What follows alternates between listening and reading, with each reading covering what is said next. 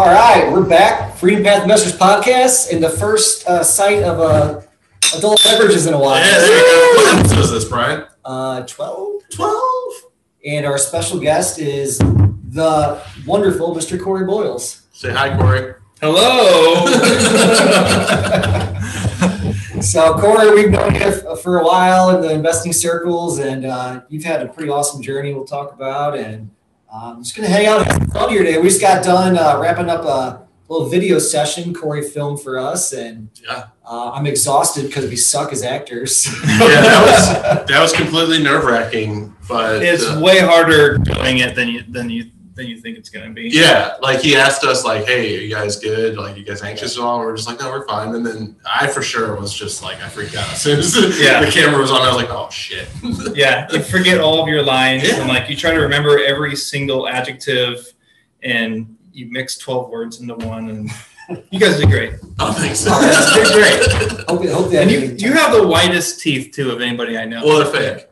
Have you ever revealed that on the podcast before? Fake teeth? Okay, so do you want to tell a fake teeth story? Who did you piss off? So the fake teeth story goes like this. Okay, so I'll try to make it more PG, as PG as I can. But basically, 13. 13. Someone accused me of stealing something.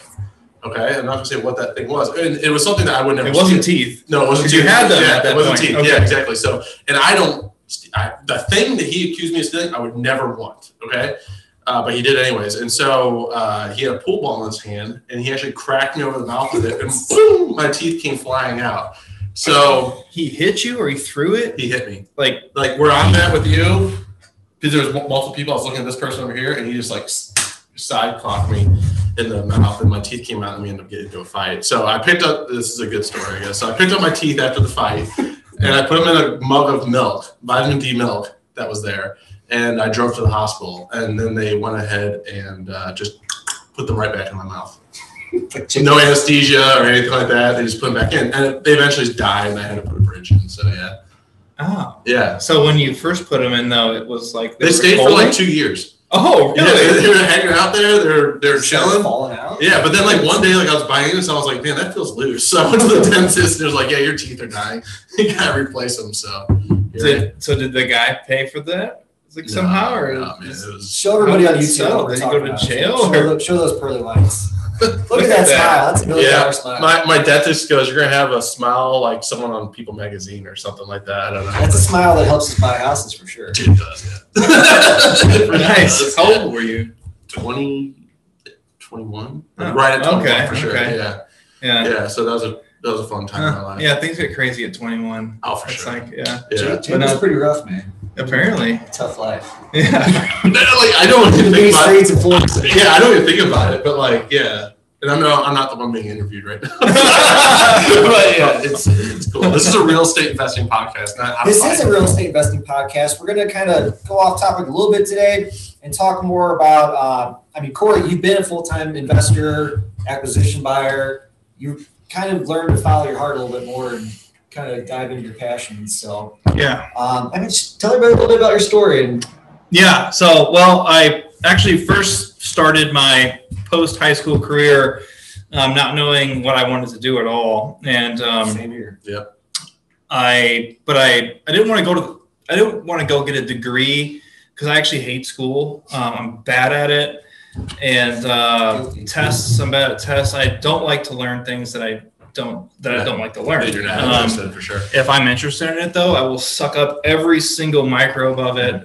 But otherwise, it's I won't remember anything. I can relate to that. Yeah.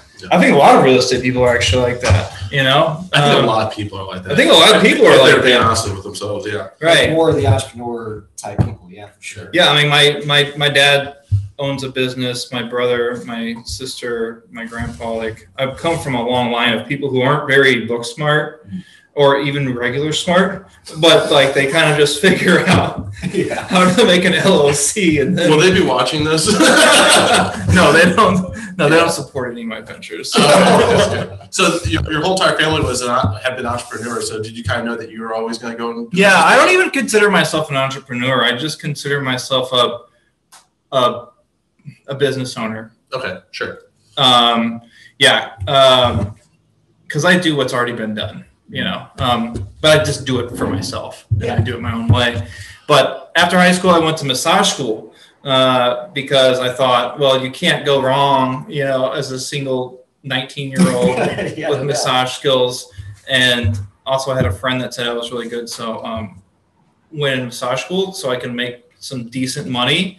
And while I'm going through college, I figured that out. Well, that turned into a 7-year career, and which is the exact average career for a massage therapist. Yeah, like most people stop at 7 years.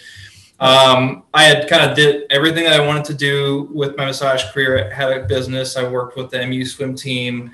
And one day at that time, I was also doing a little bit of wholesaling. So I learned about wholesaling from a guy that was living with me. So I bought a house and I started renting. I house hacked. Okay. It was a 3-bedroom house in O'Fallon, and I rented out 2 of the bedrooms, and they were paying my mortgage. And one of the guys, Justin Van Ripper, he was living with me, and he was a sleep tech at that time. And so he'd go into work at like 7 p.m. and he wouldn't get home till like 7 a.m. And he hated doing the overnight thing. And Justin is a really, really smart guy. And he's like a super high S and a high C, if you know what those are. Yeah, profile. So he's really, really good at like researching and knowing his stuff. And just one day he's like, I just started this thing. It's called wholesaling. I'm like, oh, okay, cool. And so I just kind of watched him do his thing. It sounded like a kind of scammy, or it didn't sound like, I don't know, just like nothing I'd ever even heard of. For sure. Yeah, right? It's totally unfamiliar. Yeah, right. Yeah. And I didn't, I just kind of let him do it. And, he didn't really brag about it or anything like that. And, but then he told me about Sean Greaves, which is a local hard money lender. Yep. And he said, this guy will give you up to $50,000 if you can find a house to flip. And then you just use your own money to flip it. And that made sense to me. Yeah. And I'm like, oh, wow. So I went to this, 2-hour seminar thing that Sean Greaves did. And I went and talked to him. And I just knew, like, there's just sometimes when you just know, like, this is what I'm going to do. Like, I'm going to find a house and I'm going to flip it. And I didn't know anything about it at all. I was so green, but I just knew that I was like, this is for me. Like, resonating. I wasn't smart enough to like even overthink it. You know what I mean? It was like, it just sounded so simple. Yeah.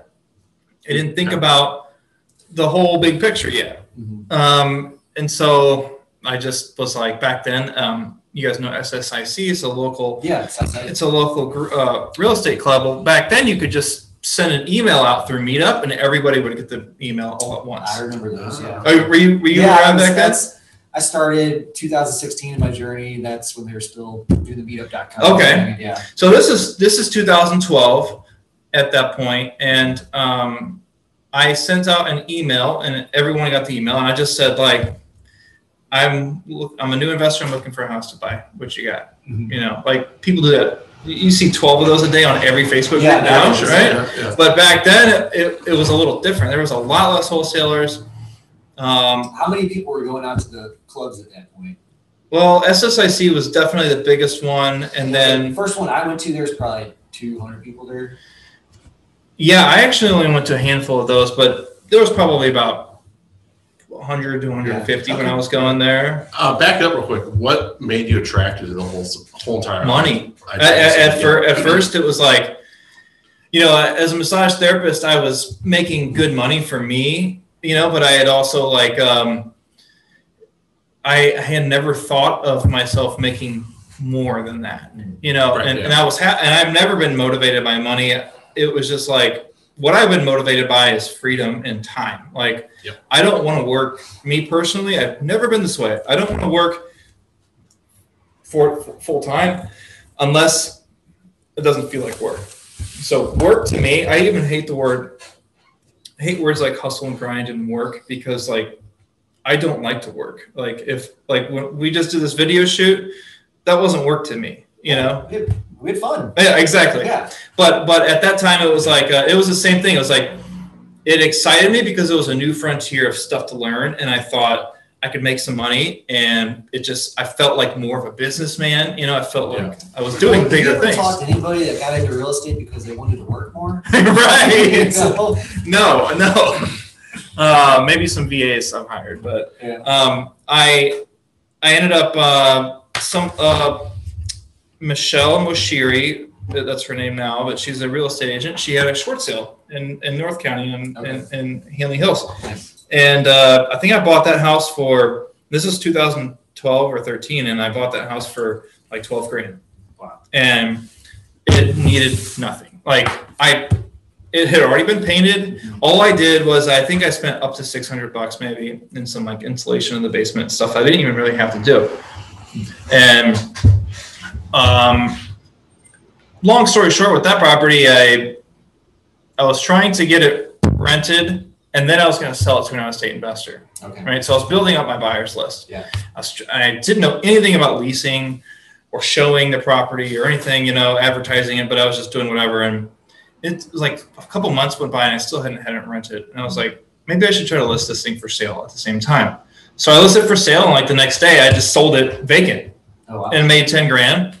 Okay. And then I took all that money and put it right into marketing, and then I did it again. And I talked to that same agent. I said, what else you got? How did you pay for the house? I used Sean Greaves' money. I had, at that time, I had $5 grand to my name. Okay. So, not a whole lot to. no, I didn't have a lot. Campaign and yeah. No, I didn't at all. And that $5 grand went to closing costs and my 10% down or whatever. For sure, yeah. My 10% down was $1,200. Yeah. Plus another $1,000 for closing or whatever else. Right. And then I put in $500 or less, $600 in just fixing up the property. Okay. So then It had to work out. You put all. I had to, but I also was very optimistic. I still am very optimistic. I'm like, what can go wrong? Well, yeah, just the fact that you only had to put $600 into a house. That Right. must have been a really It nice. was super great shape. Yeah, that's crazy. Okay. So I sold it and I got 10 grand, and I started with $5 grand in my name, and now I have 15 grand and just tripled it. And it took a few months. And so I was like, I gotta do it again. So I took my money and I talked to Michelle and I said, hey, what else you got? Another short sale. I think I bought the next short sale for 14 grand. That was over in Jennings, and that one needed a little bit more work. So I thought, well, I'm not very handy. Everyone else in my life is handy except for me. I'm terrible. And hired a contractor and paid him. Long story short, with that guy, he ripped me off. I mean, Really? he did everything. He did like 80% of the work, and the other 20% after I had paid him his full check. Don't ever do that. I mean, in my opinion, you shouldn't pay unless you have a really good.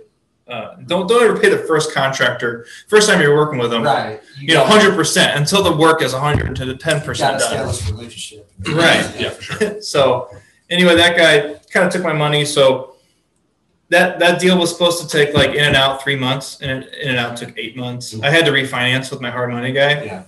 And me and my buddy Pat, who's now my current contractor, we went in there and we did the rest of the work ourselves and got it rented, sold it, made another 10 grand on top of the refinance and everything else. I could still net another 10 grand. So you netted it. Okay, Yeah. awesome. Meanwhile, my buddy Justin is wholesaling, and he's making 5 and 10 grand every 2 weeks, not doing anything. And I'm losing sleep, and like trying to figure out how to sue somebody. Yeah.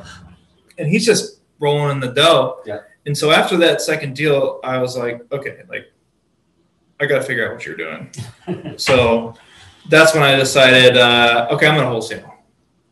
And so I started doing my own marketing instead of just relying on this agent. That's when I started doing my own marketing. Okay. So how did you learn? What steps did you take to get there? Where like, okay, these are the marketing tools I want to deploy. How did you learn all that? Yeah, whatever Justin told me to do. Okay. Yeah, so Is there like a training that he went through when he's first? Oh man, Justin is, like I said, he's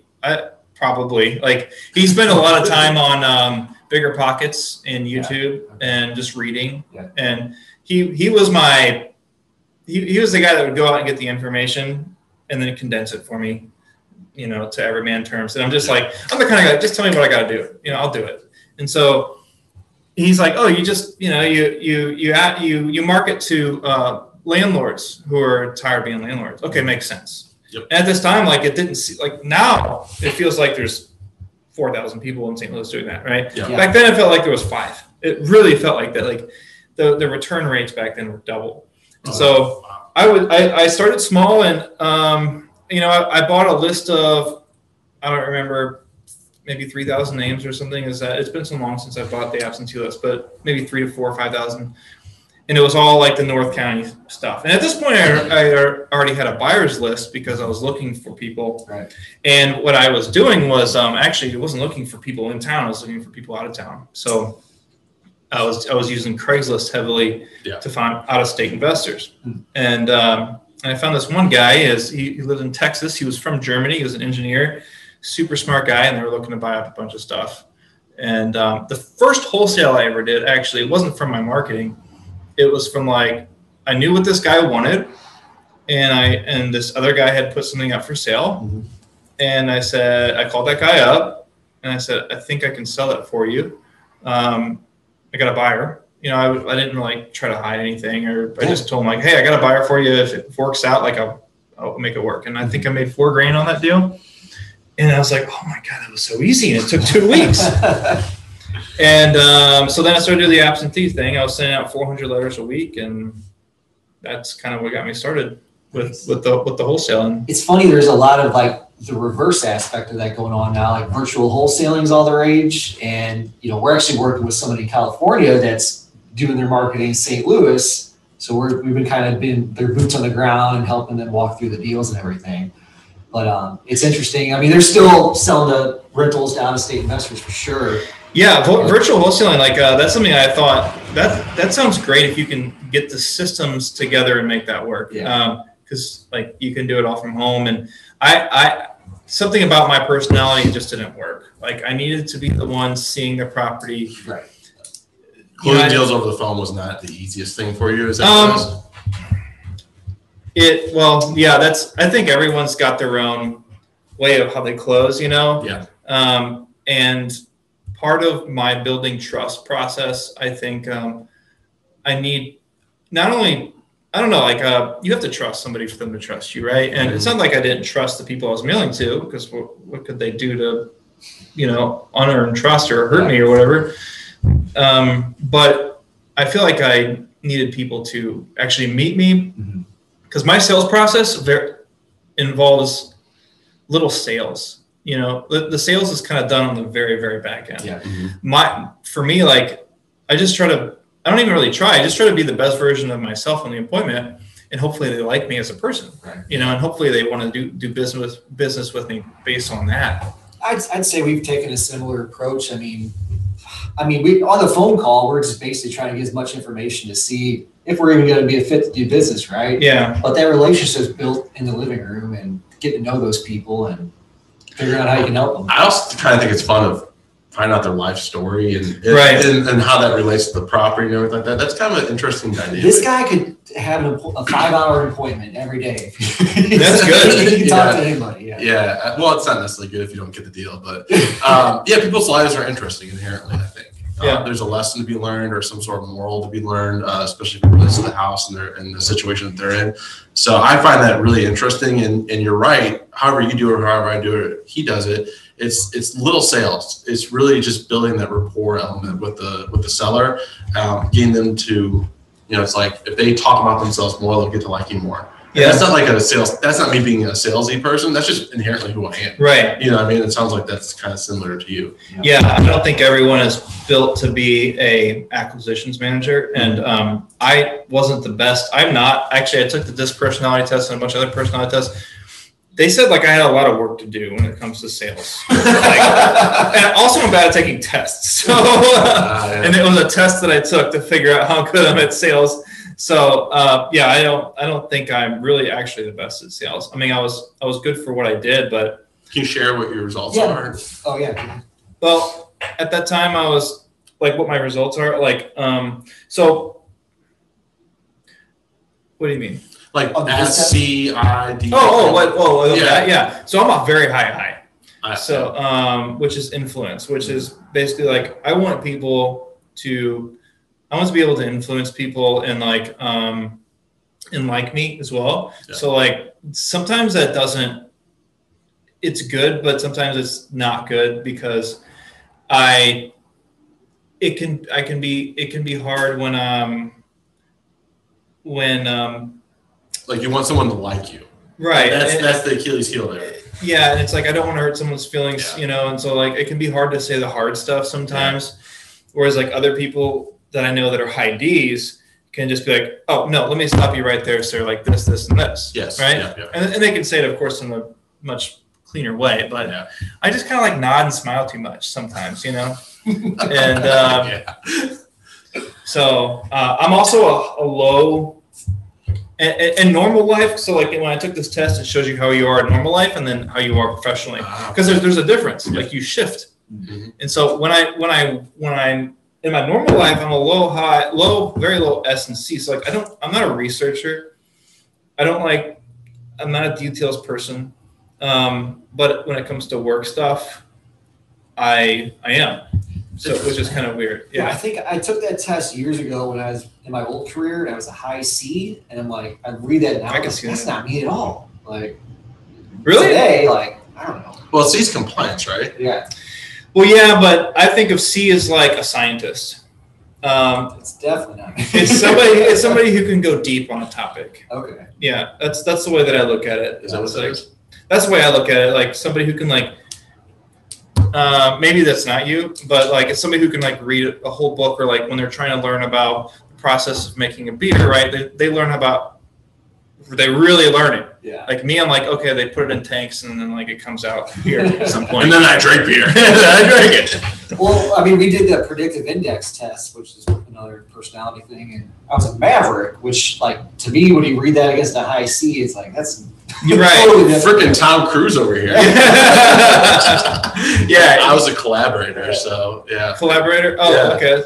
So I think you and I probably may share a little bit. Because I just took the DISC test again, just out of curiosity, and I took it in a way of like, when have I been at my best, right? Because a lot of times people take these online tests because they're like down on themselves, they want to try to figure themselves out. Yeah. And I was actually feeling good about myself, so I took the DISC test, and like it shifted. I went from a high C and S or whatever to high I and D, which I thought was interesting. So it's like the state that you're in really matters. Yeah, and I think that can change. Like I think parts of your, like I think you are who you are fundamentally, but there are things about you and how you view the world and how you interact with people that can change. Well, I think that's a great segue to talk about how you changed your careers. Oh yeah. Yeah, so we were you started doing some wholesaling. Yeah.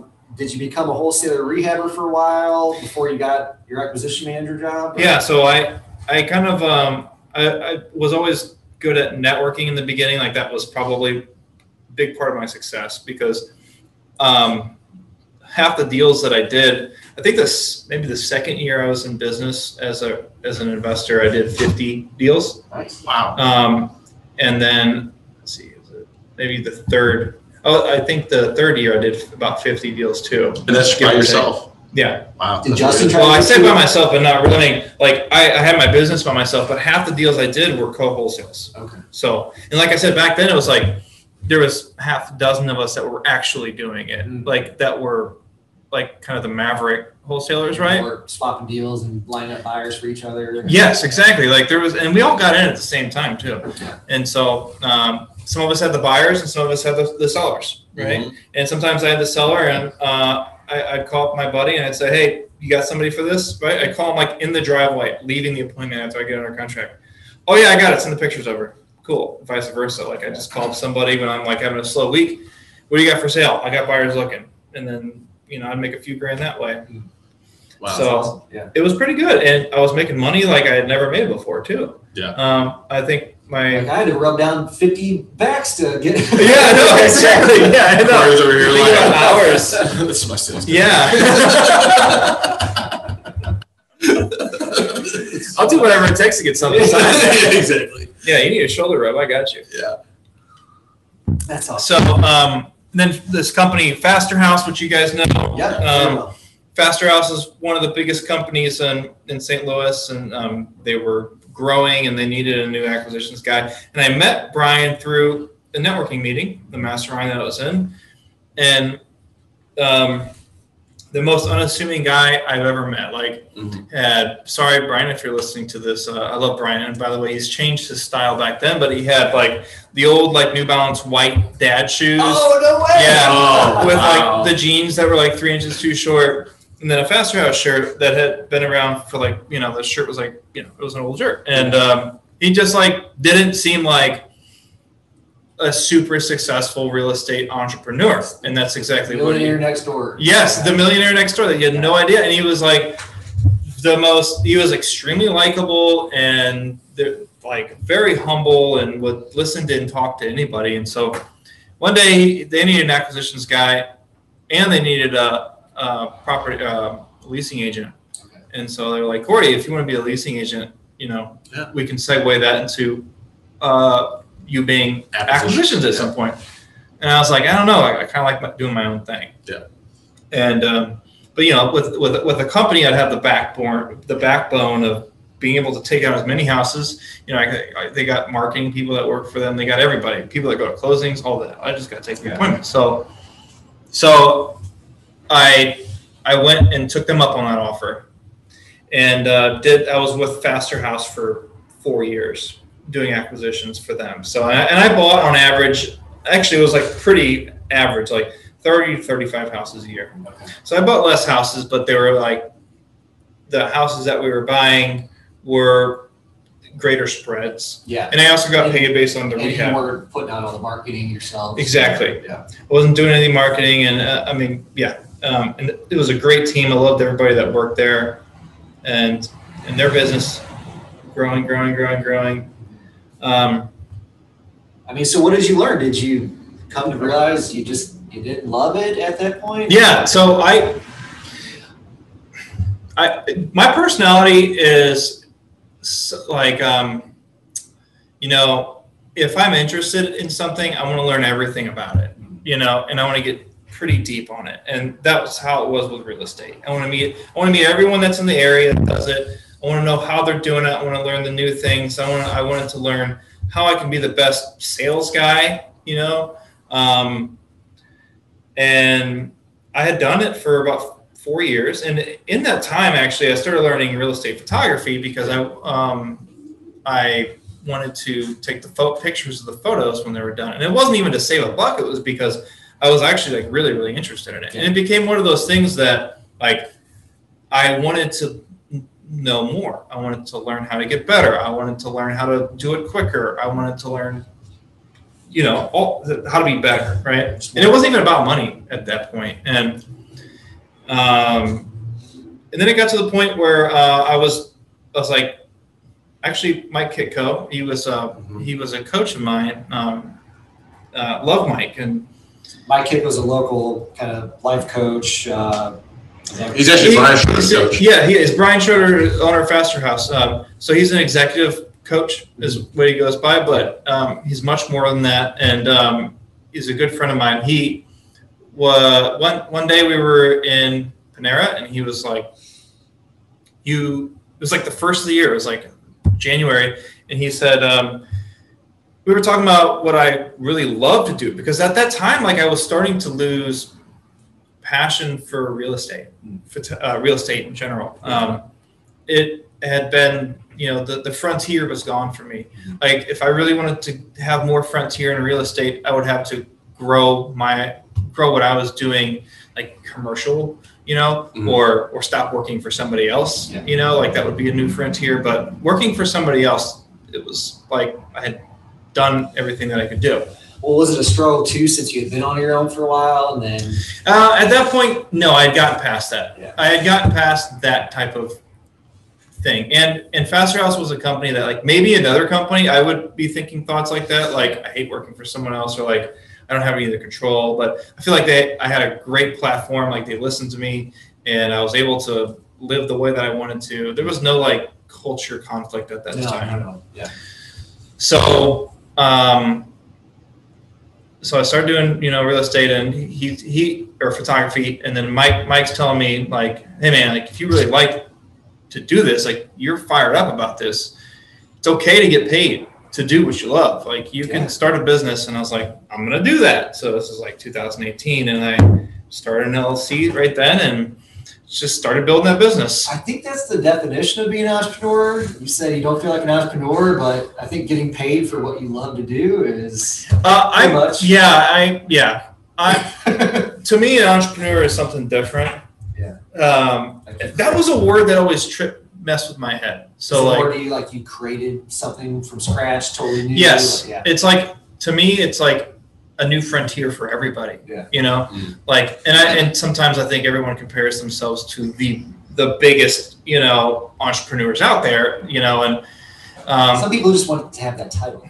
Right. Yeah. LLC, I'm an entrepreneur now. And I think the entrepreneur is not like, it's become like culturally glorified amongst individuals who are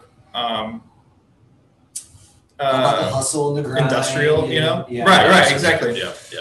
And I never identified with that because I actually had an internal conflict with that word because I felt less than, because I was like, I'm not really an entrepreneur. I'm not the first photographer. I'm not doing anything differently. Same with real estate. I'm not doing anything differently. And people would call me that, you know, and I still am like, that's not what I am. Like, I'm not an entrepreneur. And I don't think I want to be either. Like, most entrepreneurs fail hard, repeatedly, over and over. Most of them aren't Jeff Bezos, you know, most of them aren't Elon Musk. So that's a true entrepreneur to use. Guys like that. Well, yeah, that's like the top echelon, like the low hanging fruit. Like, who's an entrepreneur? But like Brian Schroeder, entrepreneur. He probably wouldn't even say he is. I say he is because of how many, how many baskets he's holding, right? Because he's got a lot of businesses and they all support each other. Yeah. Which that in and of itself is entrepreneurial, you know. For sure, yeah. I want to touch on, so before we sat down and talked, like you were saying, like not everyone has, like if you're in real estate, you're doing this thing, like you don't have to, I don't know what, subscribe to the hustle and grind narrative. You said you don't have to do it if you don't love it. Yeah, exactly. Yeah. So you eventually severed ties, right? Well, I wouldn't say that because Faster House is are you talking about Faster House? Yeah. So we're not severed at all. They're my biggest client. For sure. I sponsor the real estate club. I talk to the people that work there. You know, I'm still good friends with them. So I wouldn't say sever. I would say that. So I was working with Faster House for another 4 years, and they were growing, and they kind of changed some of the things in their business. And I think their expectations of me, you know, they were wanting more from me, right? And which is good. That's what they should be wanting. They should be wanting more from me, and I wasn't wanting more from me. You know, in that field, I wanted to spend more time on doing stuff you love. Actually, yeah, that's right. Like, I wanted to do more photography stuff, and to me, like the real estate stuff was a way to make money, and it ended up being like they called me into the office one day, and they're like, you know, you're not making the numbers, which my numbers had stayed the same. So it's not like I was getting worse. It's just that I wasn't getting better. Yeah. You know, and I actually like, it is a business that, like, if you, especially now, you need to be doing more than sending mailers out, you know, and you need to be doing, like, you have to be networking, you have to be calling people, you have to be driving for dollars. And those are things I wasn't doing. It sounds like hustle. It sounds like. To me, exactly. You're right. It's hustle and it's grind and it's hard work. And those are things that I get anxiety thinking about, right? Sure. And it was like they let me go, and I was upset, but then I was like, actually, like right afterwards, I was like, I can start over. I can be whatever I want. Blessing in disguise. Yeah. And I was like, well, I'm gonna go all in on what I love to do, and it was kind of it was such a relief, actually, because I felt like this huge burden. Like, if you're doing something you don't love to do for somebody else, you're a faker. Like, oh God, yeah. You feel like I felt like a faker. I felt like a fake. I felt like I didn't know how I was helping. How am I helping the people that I'm trying to buy houses from, right? How am I helping them? Like, I'm 1 in 50 that they could sell, right? They could list the thing, right? Like, what makes me different? What makes me special? The reason why I felt that way is because I didn't have a passion in doing it. And yeah, the passion that you had at one point it fell off. It went away. Yeah. And so I had this guilt that was carrying around with me everywhere of I'm not helping the company, like I'm not the best fit for them, and I'm not helping the people that I'm going in to buy houses from. Like I know how to say the words, I know how to go through the motions, like, but I didn't feel what they were feeling. And that, I don't know, you can't do things great when you don't feel like you're actually helping somebody. Yeah. And so that's when I went all in on the photography. I do real estate photography and videography. I do a lot of headshots. I do a lot of portraits. I do some weddings.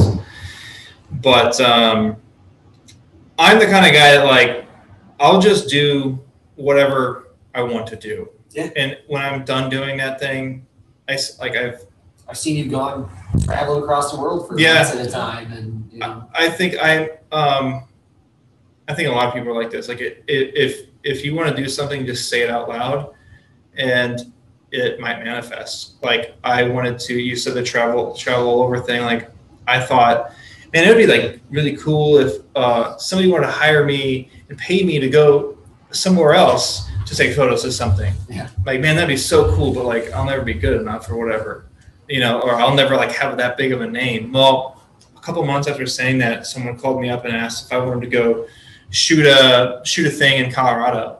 Oh, wow. And that was my first gig like that. And I was like, yes, yes. How do I make it work? And so I made that work. And then, and so since then I've had a couple other things where I'm going to North Carolina and went to Florida, and I'd really like to at some point go out of the country and do it, you know, after Corona and everything.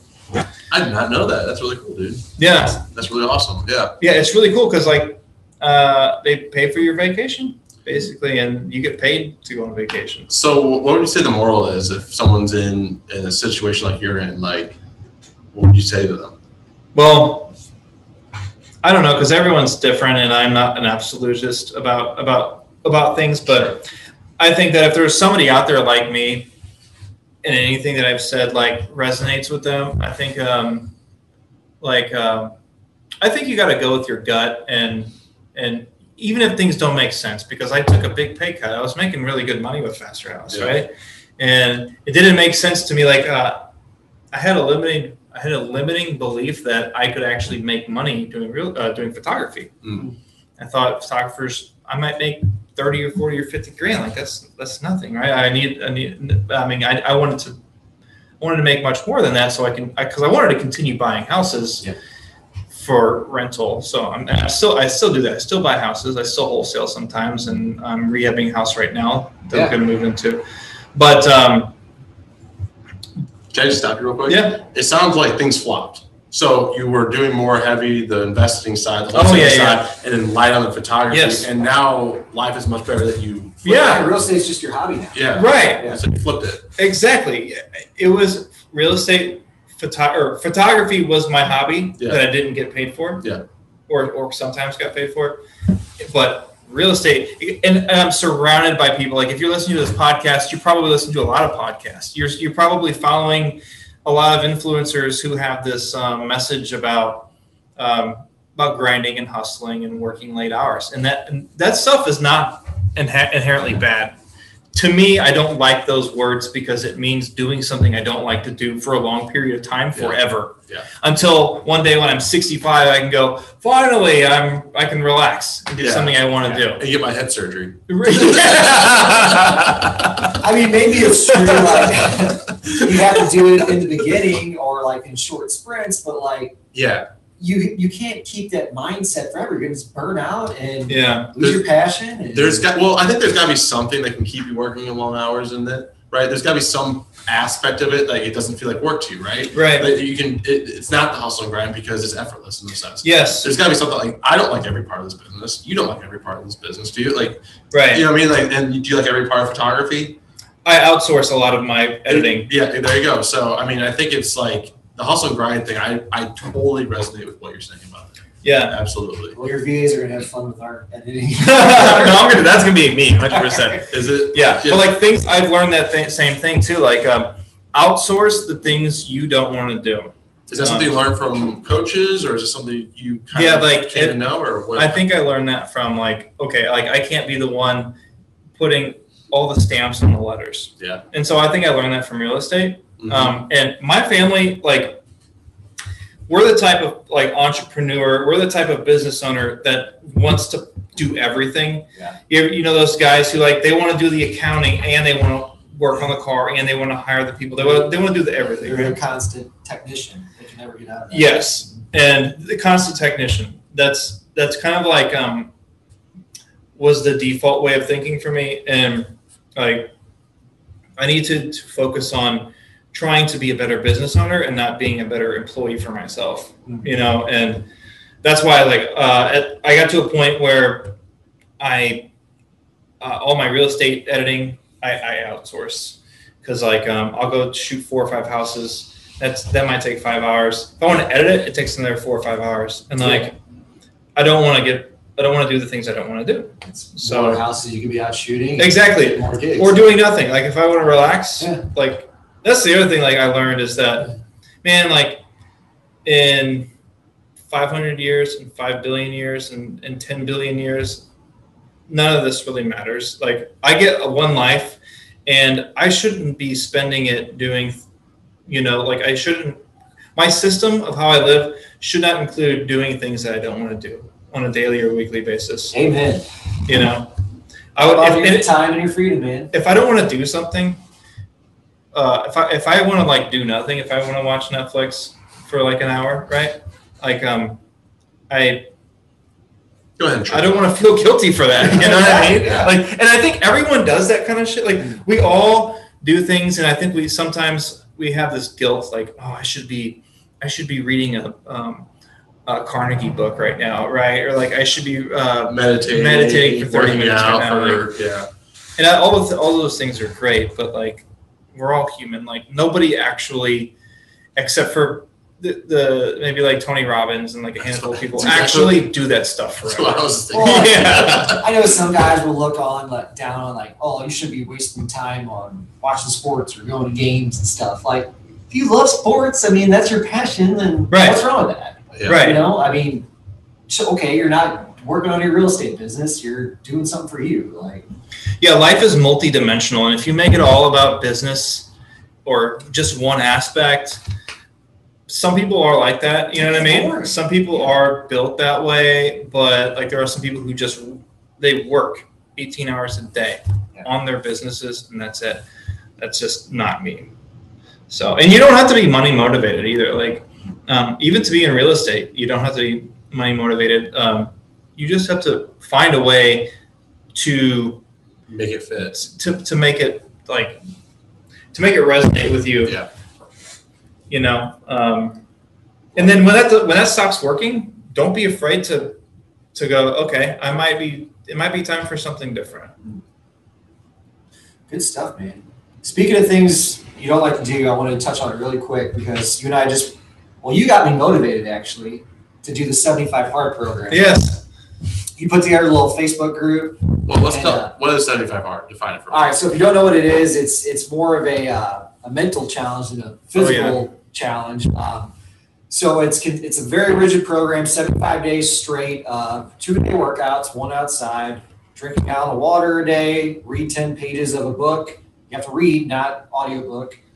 Stick to a diet plan and no alcohol. Am I forgetting anything? I think That's it. Yeah. It's really freaking rigid, man. Like, I did not go my entire adult life, I think, without having a drink for 75 days. So I was like, I don't know if I can do this. And what did that do for you, like, business-wise? Like, for me, it created so much discipline and just became so much more efficient. Mm-hmm. I was curious, though, what it meant to you. For business, Yeah. well, I mean, I guess it helped my business because I feel like a better person now. I'm more Confident. Yeah. Yeah. so 75 Hard did a lot, and it's hard to. It was very holistic for me. You know, like you said, the mental part. So, the biggest mental takeaway that I got was that I had more like I was giving up a lot sooner in a lot of ways than I could have given, you know. So in terms of business, it's kind of hard to quantify because it's not like I made more money necessarily, but I was more present in a lot of ways. So especially like with no booze, right? Like being totally sober for 75 days. You're more present when people are around. I think that the discipline though, it might have made things a little more hectic sometimes because you have at least, you know, probably 2 hours every day is dedicated to that. Well, yeah, I mean, you got an hour and a half of working out, and then all the other. Then you got reading, and then the other stuff. Yeah. Then you got your food prep, and there are some days where you're like, I don't know how I can do this. Like, I don't know how I can physically, with the amount of hours in the day. And there were some days that like I wouldn't get home till like 11:30 at night for whatever reason, you know, like on a project or something, and still need to I had a workout to do. Yeah.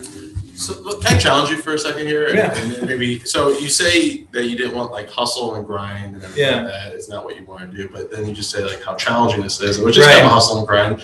So I guess why did you want to do it in the first place? Well, so yeah, that's a good question. So because I wanted to accomplish that, I wanted to do something hard to prove to myself I could do something hard, right? Yes. For the sake of being hard. So that reason I asked that is that just because someone says they don't want to hustle or don't want to grind, for those who like almost, I don't want to say worship it, but like, for lack of a better term, worship that kind of ideal. It's not that people who don't value that are necessarily lazy. They do want, like yourself, and you know, like you want to find things that challenge you for sure. Right. It's just like you don't want that to be your default mode through life.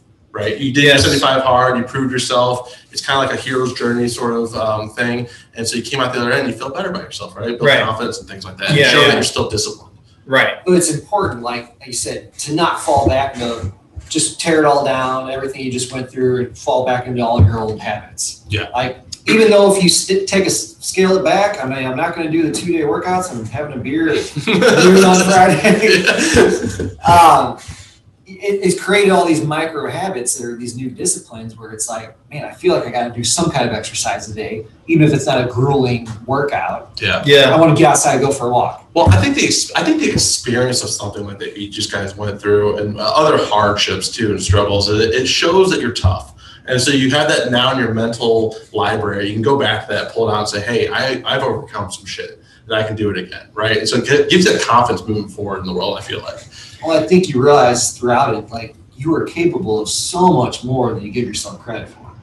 You know? Yeah, absolutely. Like I still feel it now. Like I'm not doing 75 hard. I'm drinking a beer, and most days I work out.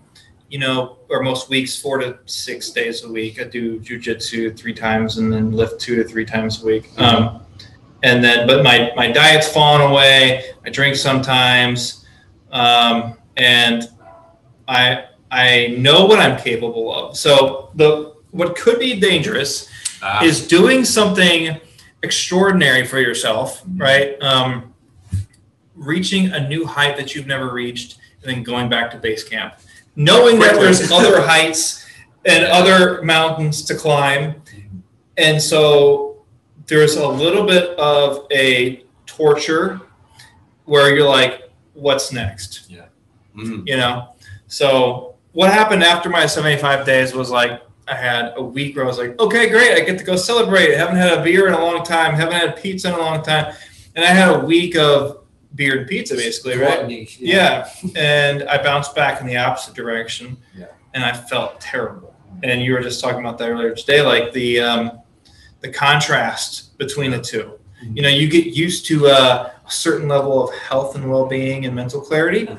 And when you immediately contrast that against your old lifestyle, you feel it very hard. I mean, my old baseline was just feeling tired all the time. Right. Brain fog every day. And you don't think about that as you think about that, that's just who you are. And I even thought that's how everybody is. I get up and I'm like, But it's not. I don't want to get up. Well, yeah, you start believing stuff that comes in your head, like, oh, I'm 35. I can never see my abs again. I'm just gonna have a dad bod forever. Like, You start to believe those things, Yeah.